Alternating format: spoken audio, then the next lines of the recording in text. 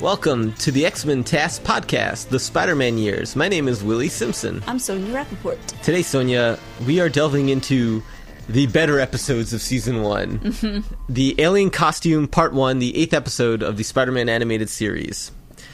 We just finished watching this episode. Wow, what a incredible 21 minutes of action. Mm-hmm. Yeah, there's actually a lot going on in this one. And we read some trivia about this episode also, that the pilot of this series aired as the pilot, and then this is the first one since the pilot that's actually aired in the correct order that it was supposed to be aired. Right. So that kind of answers some questions we had about the continuity going of his on various romances with and his things. Love life. Yeah, I mean, other than that, it didn't really make a difference. I don't think. No, I don't think it made any difference. One-off establishing episodes to introduce us to various villains. Yeah, but here we get into something a little more meaty.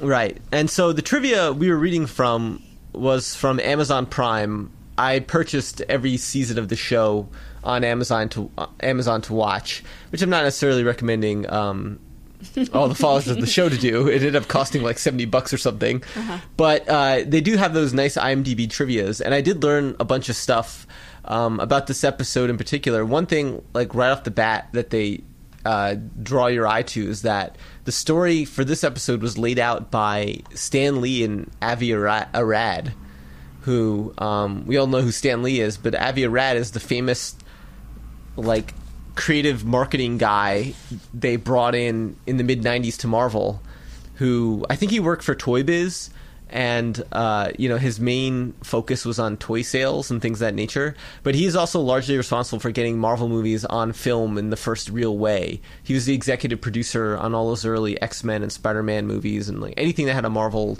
branding. Avi Arad was involved with. I think it's Avi. Avi, I'm sorry. Yeah. So, but he was kind of forced out of Marvel when the Disney acquisition happened. However, he was the executive producer for whatever reason on the latest Venom movie. Right. Which is interesting that he had a hand in writing this episode with Stan. Mm-hmm. Which is also interesting because Stan Lee had nothing to do with the alien costume in Venom in general when it was introduced in the Spider-Man comics. I'm not exactly sure who entirely is responsible for that. I think like it might have been Roger Stern. I have one of his like big omnibuses of Spider-Man comics, and he like wrote this incredible run in the late 70s and early 80s, like really awesome Spider-Man stuff. So he might have introduced the costume in like the mainstream comics, but really the costume in the comics comes from like some Marvel Secret Wars event that happened in outer space, mm-hmm. and he brings the costume back with him. And then there's like a lot of details about the alien costume that this show establishes that are not from the comic continuity that were kind of a surprise to me. Because, like I read all the Spider-Man comics from like the first one, the 60s, the early 60s to like the mid 80s. That's like the history I know. Mm-hmm. And Venom came later, I think in the late 80s or early 90s or something. But the point is that like... for instance, in the comics, the costume didn't necessarily make Peter a bad or aggressive guy. In the show that's established here, it does. Like, mm-hmm. It affects his personality. Yeah. And that's like they've taken that story element and put that in the Spider-Man movies.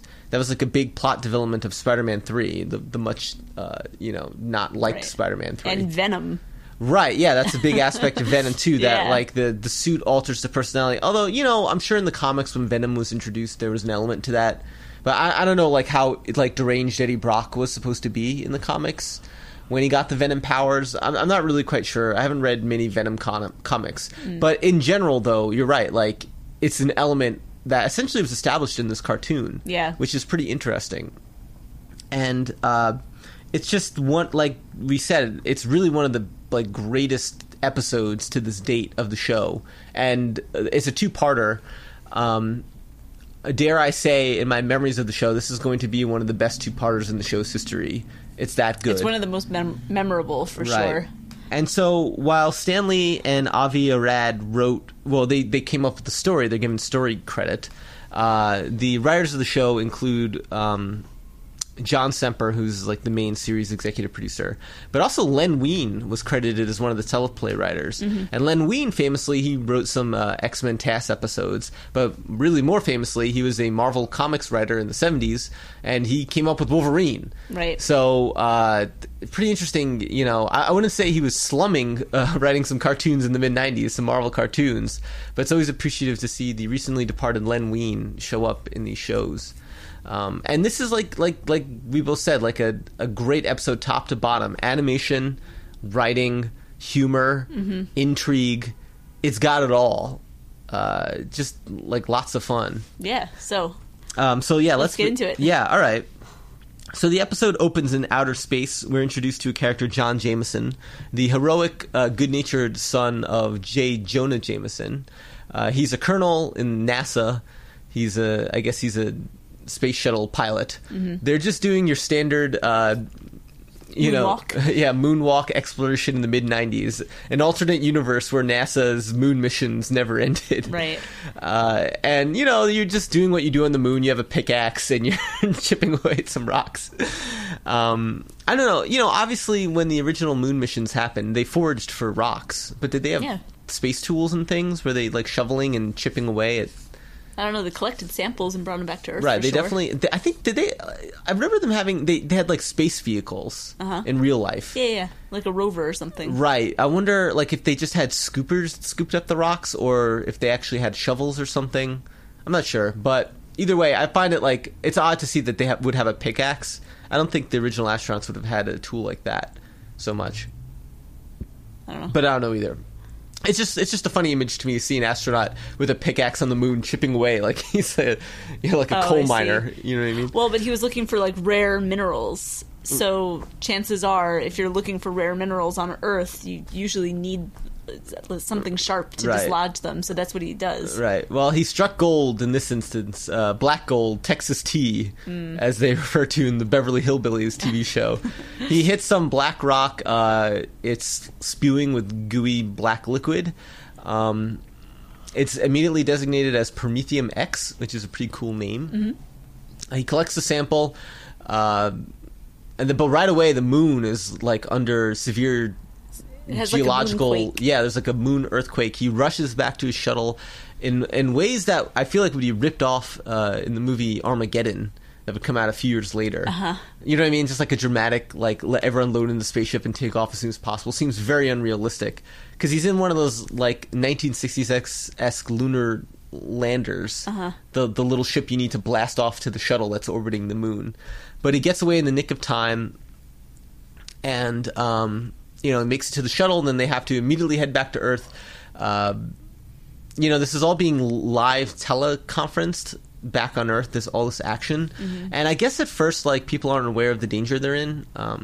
First, they're not aware of the danger. Okay, so they don't because I thought like there seems to be some element where the goo is free on the ship and slurbering around. Yeah, but they don't realize it. They don't realize it yet. Okay, so they get close to Earth. Jonah Jameson's watching on TV with Robbie Robertson and Peter Parker, a whole bunch of alliteratively named characters. And it's an interesting character moment because JJ's like everyone's like congratulating him on his son being such an impressive guy and hero. And Jonah Jameson's sort of unusually reserved and humble about it. He's like, what are you thanking me for? He's like, I had nothing to do with it. Right. But he is secretly grinning that his son is great. And Peter Parker has a funny aside. He just thinks to himself, he's like, the apple certainly fell far from the tree, or something like that. Yeah, but I wonder if that's just Peter being a bit biased in the situation. Yeah, of course. We've established that Jonah Jameson's motives in the show aren't quite as evil as Peter wants to believe. Right. He really just has it in for Spider-Man. Yeah, specifically. But other than that, it's like I wonder, it's not like Jonah Jameson's quite the like hackneyed like asshole journalist that, you know, he's also like a little bit intense and short-tempered, but I don't think any of that makes him a bad person necessarily. Yeah, we haven't really seen his reporting outside of Spider-Man, so we don't know how biased he is and how unfair he might be. Yeah. I mean, I guess if we're to draw anything from his coverage of Spider-Man, that he probably is quite biased in a lot of things. He's got really strong opinions and editorializes from his viewpoints. But you're right. Like in reality, like the show tries to be as fair as possible with JJ. So this is one of those moments. He's got a son he really cares about. His son's a legitimately good guy. So they're watching the live conference. The NASA telefeed, I guess they have from the cockpit. The space shuttle is going to do a landing in the JFK airport, which they say has never been done before. Now, has that happened in real life? I feel like I have some memory of the space shuttle like landing in JFK or LaGuardia or something to that nature. There was many space shuttle missions in the 80s and 90s when we were kids. And I just have these. I mean, I know there was a memory they flew the space shuttle over the Manhattan skyline. In recent years, like maybe 5 or 6 years ago. Yeah, I remember. They did something like that. I don't know if the shuttle itself was actually landing in the airport. But, kind of a risky move for NASA to do such a thing. Meanwhile, the news media knows that Promethium X was recovered from the moon, and it's like this amazing scientific discovery. The news reporter himself is saying that it might be more powerful than plutonium, which could be a major benefit or detriment to mankind. And then like there's so many layers going on in this episode. For instance, Kingpin is following the news as well, the Smythe, and he's like, we got to stop everything. We got to get that Promethium X right now. Right. And it's really refreshing to see Kingpin and Smythe back, two of the best characters and villains on the show. Yeah. So he's scheming right away. He calls up... well, not quite yet. But as that's happening, the Black Goo starts taking over the space shuttle, right? Right. So, and it's overcoming the astronauts. They're freaking out. The shuttle transmission goes in and out. And Jameson, the astronaut, they're heading towards the metropolitan area, which seems kind of unbelievable because they show the space shuttle from like a wide shot above planet Earth, and it's just wildly barreling down. Yeah, it's like spinning upside down. It's like no way it could I can't believe it would even be that close to its like landing destination of New York City. So they're going to miss the airport, but they're still in the general area. Then the news reporter's like, oh my God, it's going to crash like near or on the George Washington Bridge. Right. Kingpin freaks out in midst of all this. He wants to evacuate the Chrysler building where he secretly lives in its tower. And he's like, what are you doing, Smythe? We must go. That shuttle could be all over us in any second. And Smythe's like, I know my trajectories. It's going to land on the George Washington Bridge. You needn't worry. And still Kingpin sweating it out, which is a nice like little human element. But in the midst of that... Jameson rushes off to his helicopter. He wants to be on the scene to rescue his son, or at least be there, because he's freaking out. Peter takes the opportunity to get to the bridge. I can get there much faster as Spider-Man. And then you see like a really cool wide shot of Spider-Man in the distance from the Daily Bugle building. And then this is like, I just love these long wide shots where you see the spiderweb in like the long distance, and Spider-Man comes swinging towards the camera from like 500 feet away. Just really top-notch animation in this episode for a show that has a lot of janky animation in general. Yeah. In case you wanted to know, yes, I do. In real life, it's not that JFK has ever been used as a landing site, but there are several airports designated as like airports where an abort, like if they need to abort their normal plans when a space shuttle is landing, that there's like more like Teterboro. Is that actually what JFK used to be called? I might be mistaken. I don't know. The one that's like in the New York City area is actually in West Hampton on Long Island. Oh, wow. But there's like a bunch of them up and down the East Coast. So they have a bunch of like emergency strip landings for space shuttles. Exactly. Oh, cool. But I guess so from what you saw, that it's not like they ever actually landed or took off from one of those. In my 2-minute internet search just now, no. Okay. Well, yeah. So someone let us know. Yeah, it's pretty cool. Yeah. So, we get some more great dramatic scenes of the space shuttle, like, traveling through the skyscrapers of Manhattan. It goes past the Chrysler building, which relieves Kingpin and Smythe, sort of like, I told you, Kingpin, you had nothing to worry about. It's very reminiscent of when Jean Grey's trying to land the Space Shuttle 2 in the X-Men series, and she becomes the Phoenix. I think in that episode, the space shuttle goes between the Twin Towers. In the Marvel series, a lot of space shuttles landing in and around Manhattan, pretty fun. But in this case, the shuttle is heading towards the George Washington Bridge. The news report says everyone has to abandon their cars. I guess coincidentally, Eddie Brock is on the bridge. The return of Eddie Brock, voiced by Hank Azaria, is back. Mm-hmm. But he probably headed towards the bridge because he knew it was happening there because he has his camera. He needs to get back in the good graces of Jameson. He wants his job back. Right, so he's going to get some incredible pictures himself. He doesn't abandon the bridge. The space shuttle lands on the bridge quite dramatically, crushing a whole bunch of abandoned cars, and the wing snaps a bunch of the bridge cables, which looks terrifying. If you ever, I walk on the Brooklyn Bridge almost every day to and from work, and the cables, I'm sure most people know, on a suspension bridge like that, they're just, enormously taut, super strong wires that just feel like steel or whatever they're made of. So to imagine them set free and loose, flipping around everywhere and snapping, this would be really terrifying. People would be decapitated or their limbs severed or insane scars. There'd be instant death. Anyway, the space shuttle lands dramatically. Kingpin, meanwhile, is making plans with Smythe. He calls up a new character we haven't seen before, Rhino, who's in a shabby apartment somewhere. Somewhere in Queens. No. Oh, no, New Jersey, right, sorry. Yeah, don't step on the joke yet. He's like, I need you to get to the bridge to recover something for me, So Rhino's like, all right, I'm on it. And unlike, we've just been introduced to a bunch of Spider-Man villains in the past few episodes where they all got their origin and their solo story. I kind of forgot that we hadn't been introduced to Rhino yet in this one. And it's better that a character like Rhino is introduced as, a side, mysterious character. Yeah, I mean, not so mysterious. Well, you know what I mean. He's not, we don't need his, the story of Rhino. Right. I looked it up. I didn't remember from the comics. Initially was introduced, I think, as a communist character in the 60s. Some kind of Russian experiment where they bonded his skin to some kind of insane polymer and it gave him the speed and strength of a rhino. And I don't think he's what, I got confused. Wait, is he literally wearing rhino skin? Is that what's happening? No, it looks like it, but he's not. He's wearing some kind of weird polymer. It's one of those things with Sabretooth where when you look at his costume in the cartoon, you're like, is he wearing spandex or is that just his skin and he's naked or Well, we learned that Sabretooth, that's a costume for sure. Right. Although his hands was a little confusing where his claws begin and his gloves begin or something. Exactly. But it was, to me, I was more confused between Rhino and Scorpion. Because I was confused if Scorpion's gets bonded with the costume and he can't take it off. It's one of the two. It's either Scorpion or Rhino where they can't take the outfit off. Or maybe Scorpion they both we can. had an episode about, though. I know, that's what I'm saying. I thought that they revealed that part of his tragedy was that he can't take off his outfit. Yeah, right. But I don't think that's the case so much, or at least it's not established yet. Or it might be Rhino. Either way, it looks like Rhino's just it could be both of them. Right, yeah, but it looks like Rhino's just hanging out in this really uncomfortable costume in a small apartment somewhere.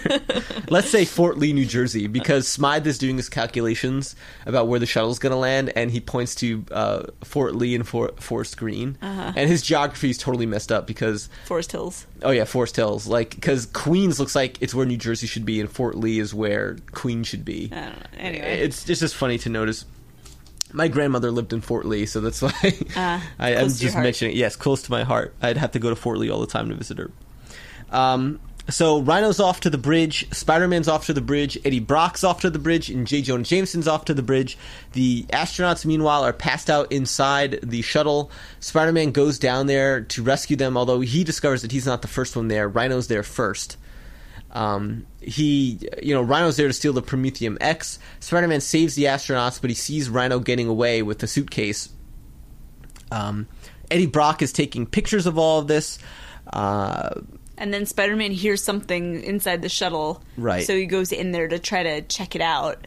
And I guess the impact of him jumping around in there makes the shuttle fall down into the water. Right. Just as the helicopters show up to save the astronauts, and JJ comes out and is making sure his son is okay, and meanwhile Spider-Man escapes from the shuttle with some dirty black goo on his outfit as he's swimming through the river. He thinks he's a hero. He gets out and he's like, yes, I saved everyone. Yeah. JJ is gonna eat his words because he's gonna be so happy I saved his son.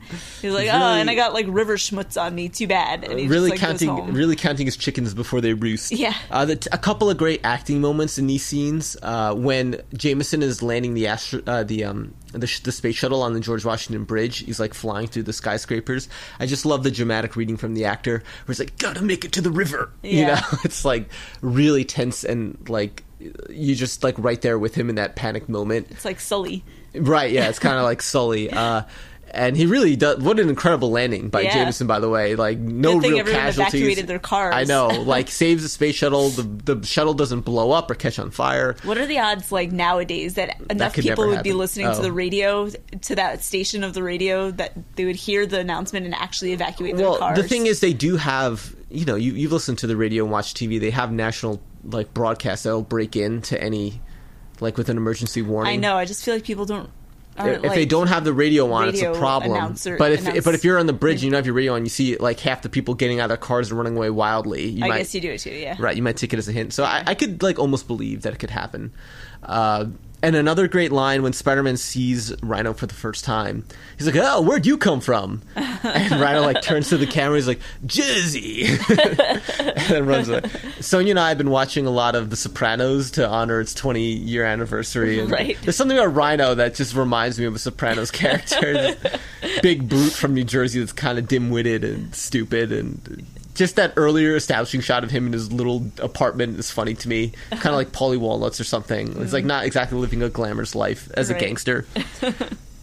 All right, so like you said, you know, Spider-Man thinks he's leaving a hero. Rhino succeeds in his mission. One of the few competent villains the Kingpin's employed that actually got the mission succeeded in this case. So he brings the Prometheum X to Kingpin right away. Smythe wants to examine it. He's like, "I must study it. It's amazing." And Kingpin's like, "We have no time. I already have buyers lined up, and they want it sold yesterday." Really, a lot of great lines from Smythe and Kingpin in this episode too. Just great dialogue, great acting all around. At the hospital, the astronauts are recovering. Jonah's at his son's bedside, and in classic television, or TV fake like moments where there's like half unconscious people, his son's muttering to himself a bunch of stuff that just happened without making any sense. And like one of the things he mutters is Spider-Man. And so that's all Jameson needs to hear. He's so grimly determined now. He wants Spider-Man dead. He's offering him $1 million reward for his capture. And then, Spider-Man gets home. He's like already sort of crowing to Aunt May about like what a hero Spider-Man probably is, because she's watching the news. "Have you heard about Spider-Man?" Yeah. Some Aunt May notes we observed. One, her outfit. The tie? Yeah. Yeah, she's totally like one of the Golden Girls. Right, yeah. Those are the two things we observed. Like, she's wearing a weird, like, women's suit necktie. Yeah. Which is kind of bizarre. And she definitely just looks and sounds like of the Golden Girls generation, it was just kind of humorous because we've recently watched a bunch of Golden Girls episodes as well. Aunt May would fit in well in that universe, or this version of Aunt May anyway. So, Aunt May is keying Peter into the fact that Spider-Man's like the most wanted villain. He's stole the Prometheum X supposedly. There's $1 million reward, and I love Peter's ranting to himself about this situation. He's like, it's just another instance of the Spider-Man justice system, guilty until proven innocent. And he's just outraged. He throws his dirty costume into his hamper. He's like, "Well, I guess I don't have to watch you for a while." And I just love that shot of the costume sort of mournfully looking back at him. There's something like. And definitely this episode established it. There's something like alive about his costume. It's almost like what's the right word? Thorpic? Is that the right word? Anthropomorphic? Yes. Can you say it again? Anthropomorphic? Anthropomorphic element to his costume. That's very hard to say. I just like it. It's cute. It's interesting. It reminds me of the Spider-Verse movie too. Yeah. It's like his costume's like weirdly alive because its eyes move unrealistically. In the movies they established that it's like technology. It's this Stark suit. That was never a thing in the comics and the cartoons. It just was like his eyes move because his face is moving. Much like what they established with Deadpool. It's just magic. It's just funny. Yeah. Anyway. Aunt May's real happy that Spider-Man's finally, like, someone's going to catch him, and I just like that element, too, just, like, building on Peter's frustrations in life that he can't please anyone, even, like, his aunt that loves him more than anyone in the world. Yeah. And we're getting more of a sense that she hates Spider-Man going forward from this episode. It's a really funny plot element. What else is going on? So then Peter falls asleep and we see that the alien goop, it like slimes off his costume from the hamper and goes and like attacks Peter at night. And then we go to this incredible, like, iconic dream sequence. Yeah, you want to describe it?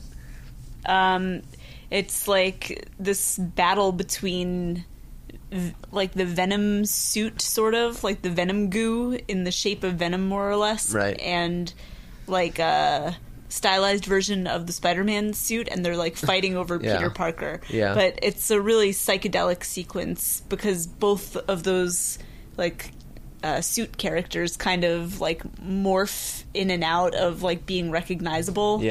And there's like the moon behind them at one point where they're fighting, and they're like in the city with like the buildings. It's almost like an anime. Yeah, it's really cool. And you're really led to believe, at least I did as a kid, and to this day narratively, that Spider-Man's DNA is protecting Peter Parker from this like foreign substance invading his body and his like, you know, his immune system. Right. It's like he's got like the extra Spider-Man immune system is like trying to fight off this infection. And like that's the way I always read it narratively. Like it's not just a dream he's having. It's like actually his body's like super powered, you know, spider powers, system. Right, is like actually trying to fight off this invasion. I mean, that fits together also with the story that they tell in the Venom movie. And there is that sequence in the Venom movie where like Venom and the other alien from outer space are fighting, and like all of their goop is kind of like intertwined. I don't know, I feel like that scene in particular got a lot of comment or whatever, like review. And I personally, I don't know, I didn't love it in the movie. I thought it was like scene. One of the weaker points of the movie. But I feel like that's paying homage to this scene that we were discussing right now. I see what you're saying, like it's hard, you know, it's hard to say like what the movies are pulling from. We had the strong theory that so much of the X-Men movies were pulled from the X-Men animated series, which, you know, the creators like basically admitted. I mean, like I said, we read in the Amazon trivia here that a lot of plot elements about the alien suit were established in this cartoon, not from the comics. And it seems like a lot of the two movies about Venom thus far come from this cartoon version more than it comes from the comics version. There was no Secret Wars that Spider-Man came back with the symbiote or whatever. So it very well may be like maybe an unintentional homage, just like this cartoon was maybe absorbed by the writers and people, and they just think that this is where it all comes from. You know what I mean? So I'm not certain for sure either, but like might as well just say it is. Okay. This show anyway, very influential in general on Spider-Man going forward. Anyway, it was a huge hit. Right. Yeah. But anyway, if you don't like have time or feel like going back and watching this whole episode, I would say just skip to this one scene, or like maybe find it on YouTube or something, because it really is like excellent. I mean, they put the scene in the opening credits. It's like there's a lot of that animation in the opening credits, but you should watch the whole episode if you're listening to this podcast. And I'm sure you have, you know, but this is like truly like the best episode to date thus far, and I think it's going to like stand tall as one of the best episodes of the series overall. Meanwhile, Peter, like after this intense dream sequence, he wakes up in the middle of Manhattan somewhere, hanging upside down on a spider web, and he's got the new alien costume, which looks marvelous. Yeah, it's really cool. It's like, it's almost insane. It's such an incredible design, the suit, which comes from the comics, that it's mind-blowing that it hasn't been employed in the movies yet. They didn't really use it in Spider-Man 3. They just took his regular Spider-Man suit and made it black in that one. And then in Venom, it was similar. Like, the Venom in that movie, played by, who's that actor from That 70s Show? Is it Tobey Maguire? No, not Tobey Maguire. He's Spider-Man. The guy, who's the lead in That 70s Show that's not Topher Grace. Yeah, he was Venom. So he doesn't have like the Venom costume, the traditional one we'll see in the cartoon either. And in the Venom movie, he's just a big black goop man. He has no like big white spider emblem on his chest that wraps around his back. Right. It's a shame. I don't know. It's like they got to use it eventually at some point. It's such an iconic costume. There's a lot of Spider-Man content still coming out. They have time. Yeah, I agree. I think we'll see it in cinema at some point. But you know, it also, like, famously wasn't in the new Spider-Man video game. To me, it's like the second best Spider-Man suit besides the classic costume. In general, it's like the best alternative design. And, you know, they intentionally with the video game, the story goes is that they're saving that suit for the sequel game, where they're gonna it's probably going to be about Venom and Carnage and stuff like that. Makes sense. So, but anyway, my point is, it's like the suit is such a classic, beautiful design, and I love the little white squares on over his the top of his hands as well too, where his web shooters come out. It just looks like beautiful, and like it's got the blue silhouetted outline and everything, and the white eyes. It just looks great, and it looks great in this cartoon too. It's like completely faithful to the comics. Wonderful to behold. So he's got the new suit. Meanwhile, there's a manhunt out for Spider-Man. He's immediately noticed by some like police agents in a helicopter. They're attacking him. He tries to get away. There's like a mob of angry people on the street that want Jameson's $1 million. There's some clever lines of dialogue amongst these characters. They're saying it's like, it's Spider-Man, but he's got a different outfit. He's probably, he probably just changed his outfit to get people off his scent. I want Jameson's $1 million. That's right. The helicopter pilots are like circling, and they're like, "Oh, he's just trying to trick us with a new outfit." Yeah. Like, what? That to me, that's like classic Stan Lee dialogue, though. He would it's the essence of Stan Lee's, where it's like a blue collar character commenting on a situation, where like using like the logic from that character's point of view. Yeah. I don't know how else to put it other than just like that scene in that line where just like there's an outside observer trying to explain things with logic, Right, and it just doesn't work. Yeah, well, yeah, but it's like, but it shows that like, people, it shows how in the world people can have an inaccurate view of things. Like what you see is not really what's going on, and how that stuff can spread out in the world. That's like one of Stan Lee and Jack Kirby's classic lessons they teach in all their comics, which I think kids can relate to all the time. People being falsely accused of things. Sort of like a great meta lesson in general for society to absorb. Anyway, Peter is fighting off these mobs. He discovers he's way stronger than usual. He tests his super strength. He can like lift a fire truck like over his head, which he said, I've always had trouble just lifting up a Volkswagen. Yeah. And then he also discovers that the suit can change into any type of clothing he can think of. So he camouflages as a police officer for a minute and to get away. Goes back to being Peter Parker, and then he goes to his college campus, and he's like standing on the side of a building, like it's like 9:00 in the morning. So risky. Yeah, he's standing in his Peter Parker clothes, horizontally off a vertical building, right? Just contemplating what his new suit powers can do. He turns into Joe Perry from Aerosmith, which he references, and you hear the theme music, which is a nod to him. And then he's like, "How about something a little more Italian?"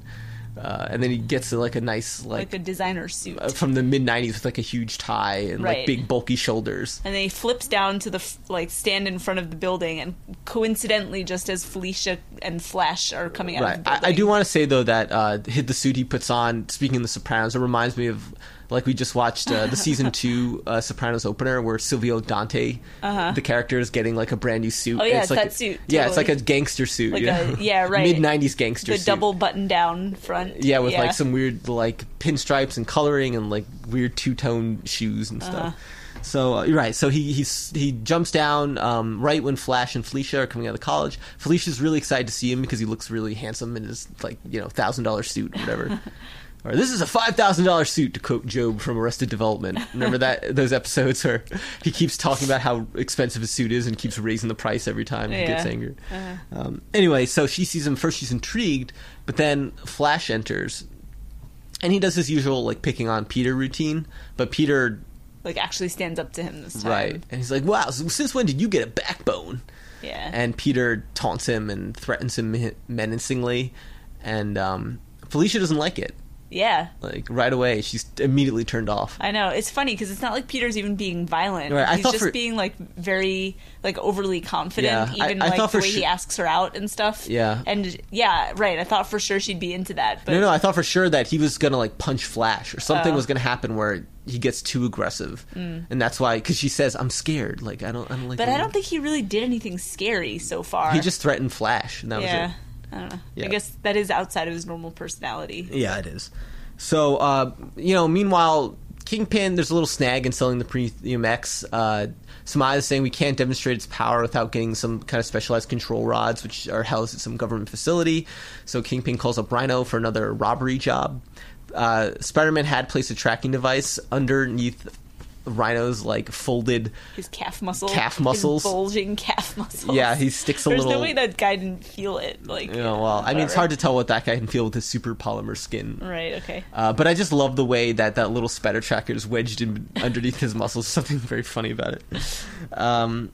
So, you know, right before he leaves to take on the Rhino, he kind of like gets into an argument about Aunt May. She says, like, I'm worried about you taking pictures of Spider-Man. It's too dangerous. And he's kind of like fed up with Aunt May and her Spider-Man bullshit. So he flips out on her a little bit, which he never is really out of character for him as well. Yeah. He finds Rhino. They get into a really intense fight, which as a kid I remember it being quite scary. Because Spider-Man kicks the shit out of Rhino in a really menacing way. He just like throws him into walls and like spins him around his finger and like takes his head and plants it in the ground and spins him around, and then he like picks up an enormously bulky like metal an iron door. Right. Yeah. And it's like you think he's gonna flatten him, which you don't think would hurt the Rhino at all.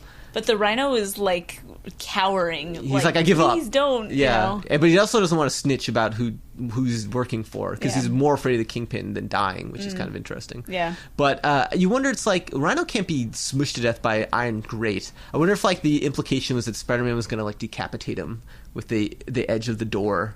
He's going to kill him somehow. I don't know. Right. I don't know either. But the point is, it's in this moment where Peter realizes like something's wrong with him. He's gone too far, and he reflects on all the things we've seen in this episode where Felicia says she's scared of him. He flips off Aunt May, and he's like, "Oh, I have changed." And he abandons mission. Right, he abandons his mission. He's wondering what's wrong with him. He's swinging around New York City. He looks into a reflection on a Manhattan skyscraper, and what does he see? And he sees Venom's face for the first time, right? Like, with the tongue out and everything. The drool. I remember finding that like so frightening when I was a kid, seeing this for the first time. Yeah. I think I had a Spider-Man comic with Venom in it that scared the hell out of me as a kid. Like, Spider-Man and Venom end up on an isolated island alone, and they're fighting each other, and Peter doesn't really have like access to his like full like web shooters, or you know, and Venom is way stronger than Spider-Man. Right. And Venom was a very scary opponent for Spider-Man. I was always worried for Spider-Man when he took on Venom as a kid. So yeah, Venom's like a great menacing character. We're about to be introduced to him, and that's the end of the Alien Costume Part 1. So, you know, what else is there to say about this episode? It's just like really cram-packed and wonderfully paced and layered. Yeah. There's just like so many characters, and they're all up to something kind of insidious. Right. And our hero gets corrupted. We're like picking up plot lines of other characters like Eddie Brock and the Kingpin. Introduced to new characters like the Rhino. And the alien suit is there. It looks great. It's cool to see Spider-Man in that outfit in general. It's just like a wonderfully great episode, and it's written extremely well. Yeah. The dialogue is just snappy and witty and very adult, and the action's intense. It's like really, it's condensed. I mean, these 21-minute episodes are not, like, they could go into things more if it was longer, but it, like, in the way it's condensed, it's as well written as it possibly can be. You know, it's like a well-working like machine or a watch or something. So it's just a great episode. I'm excited for the conclusion of part 2, which is not even really the conclusion, because this storyline will just like keeps cropping up again. Right, like that's one of the great things about this show, is that these storylines, they don't really even ever end. They just kind of like, they're all like braided together. Yes, and they just like permeate in some weird way with like all the stuff that happens going forward. So it's just like a very exciting, great show. And I wonder, it's like the greatness of this plot line, the greatness of the Venom character in general. It's like, I wonder if that, people were surprised that Venom like almost made $1 billion at the box office. I just wonder if in general it's due to the fact it's just a great Spider-Man story, and people are like kind of up for the story, and the Venom, like obviously Spider-Man wasn't in the movie or anything, and it's like, not really connected to the MCU, but still, it's like there's something about it that like people like the storyline. I mean, I like it. Yeah. So, yeah, I mean, just like it introduces like an outer space element too. There's like sci-fi going on. Very interesting. So, looking forward to the next part. I'm trying to wonder if there's any other Spider-Man news. I don't think so. I think that's all we got for this week. Yeah, I think so. So I want to say before we go that you can follow me on Twitter at Willie Simpson. You can rate and review our podcast 5 stars on iTunes or whatever podcast service you use. Most importantly, connect with us at the X-Men TAS podcast Facebook group. We've had some really interesting conversations this week going on. A lot of great photos, a lot of great videos get posted there. Right, yeah. Most recently, discussion and kind of intense discussion about the legacy of the X-Men films in light of the Bryan Singer revelations about him being like a total scumbag, allegedly. So, a lot of just things to talk about with fans, with us. We'd love to see you there. We'd love to get new members. That is all I have to say. Sonia, any final words before we continue next week with the alien costume part 2? No, that's it for this week. Okay, good night, everybody. Good night.